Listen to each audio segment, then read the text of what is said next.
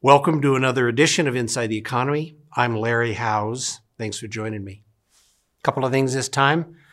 Just want to focus on the U.S. consumer and what's going on in this almost recession, and some of the differences in what's going on in the economy versus what's going on in the stock market. So an update of the numbers. Not a lot of excitement, except if you look at core inflation, which really freaked out the market when it was announced.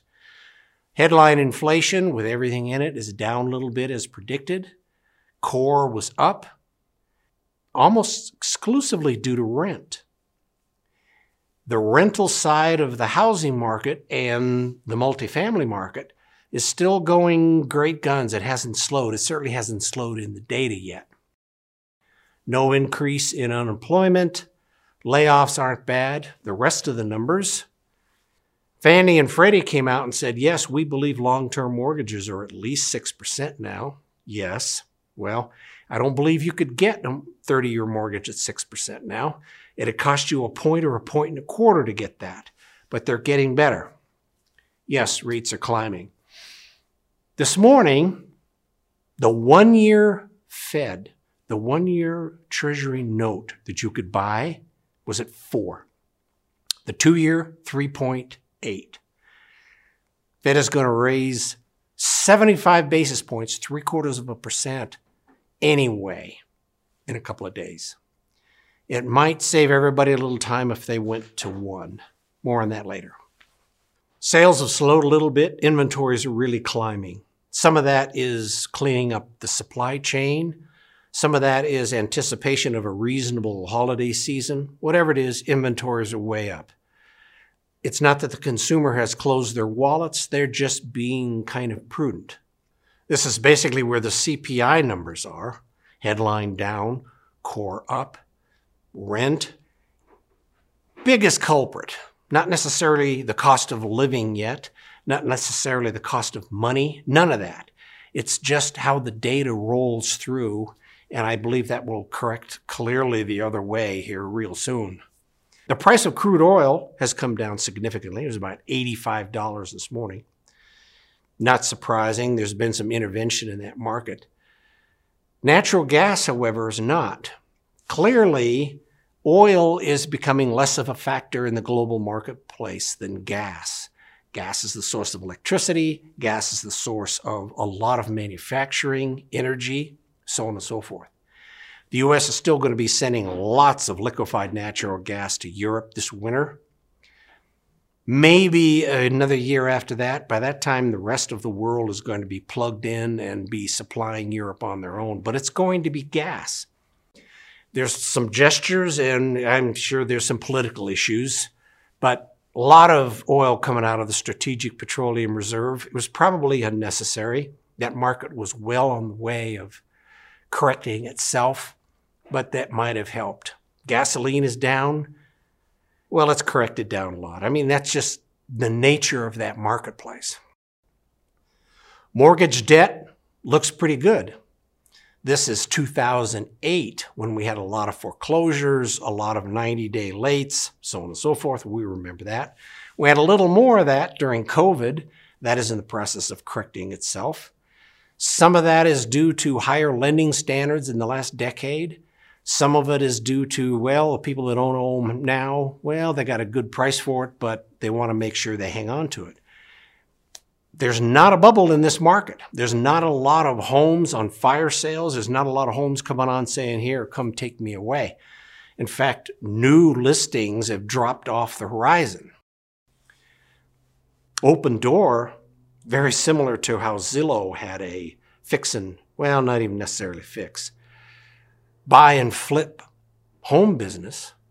They were reporting now that almost 40% of all the homes they bought in the last couple of years, they're selling now at a loss.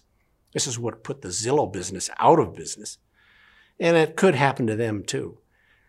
A little overpaying, a little underpricing, a lot of issues, but the core of the housing market is solidifying.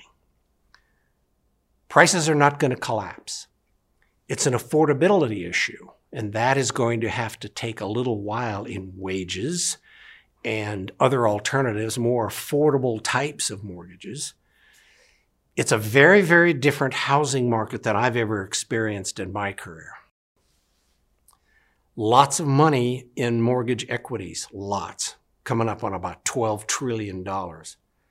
This is fairly prudent money. It isn't going out the door like it did before 2008.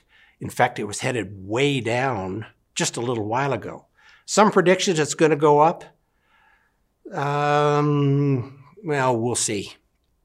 Debt as an issue has been on the deleveraging side. Financial corps, those are banks. They've gotten rid of a lot of debt. Of course, the Fed has taken the money back. Regular corporations gotten rid of a lot of debt. Households gotten rid of a lot of debt. Federal government, well, they've increased their debt and only slowly trying to get rid of that. And we've talked about how the Federal Reserve is going to get rid of the money, take it out of the system when they start selling their assets in their own portfolio. Here's the S&P 500 since the bottom of the Depression, 29-30. It always grows. It grows on earnings. When you have a company like FedEx, this is just the latest example, does poorly, misses the boat, misses a lot of big fundamentals, you'll get punished. Meta and a few others are probably next. Fundamentally, U.S. manufacturing is doing well. They are growing in depth and quality. They're growing in less dependence on subcontractors overseas. Most of that's China. They are getting another round of their act together. They look good. The earnings are going to be there, may not be this quarter. I wouldn't worry about it. It's just the nature of the beast. The U.S. economy is not driven on earnings. It's driven on a lot of things. Cost of money, availability of money, so on and so forth. Stock market, earnings. We have had times when, like 2008, earnings just dropped through, went down 30%, 35%, 40%. People stopped. There was a panic. There was bubbles. There was all kinds of things. We don't have much of that now. There hasn't been a lot of bad news in earnings. There's been a lot of OMG, earnings are down 6%, or this company's down 4% or 11%. Nothing significant. And today, there's no evidence that suggests third quarter earnings or fourth quarter earnings are going to be dramatically worse. That might have an impact on where the S&P 500. It tries to have good days, a couple of bad days. We're still going to go sideways until the Fed decides they've had enough. Still believe that number's 4. Somebody asked a question about this. What does the housing market for the rest of the world look like, and how is it going to impact the global recession, which we're going to have? The U.S. is basically the only country on earth that has the depth, the financial depth, the money, the bond market, the availability of money to have fixed interest rate 30-year mortgages. Nobody can do that. Well, we do it because people buy the bonds. I mean, there's all kinds of reasons. These are the countries that predominantly have all variable rate mortgages. That's the only thing you can. In Australia, you can't do anything other than a variable rate. And that mortgage adjusts every quarter. Booming housing market a couple of years ago, not quite as booming as New Zealand, but it was definitely booming. And it is booming the other way right now because people can't afford dramatically increased payments. In some respects, those payments have doubled.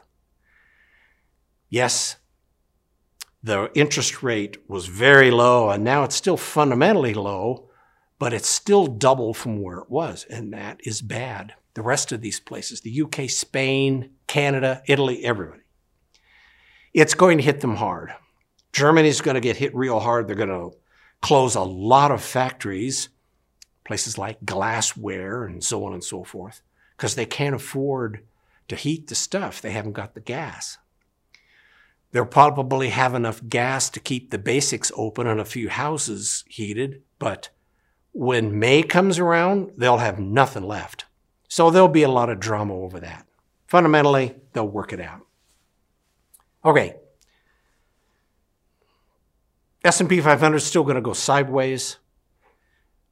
The fundamentals of the energy market, we have shifted to natural gas, even though it'd be easy to say even 5 years ago. The market is really showing that.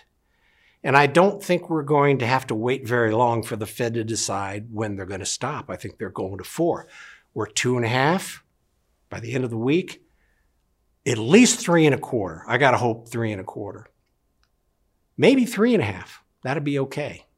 We still got to make it to 4. Then that should do it. Okay. Thanks for joining me. Obviously, I'm always interested in questions. That's info@shjwealthadvisors.com. Thanks for joining me.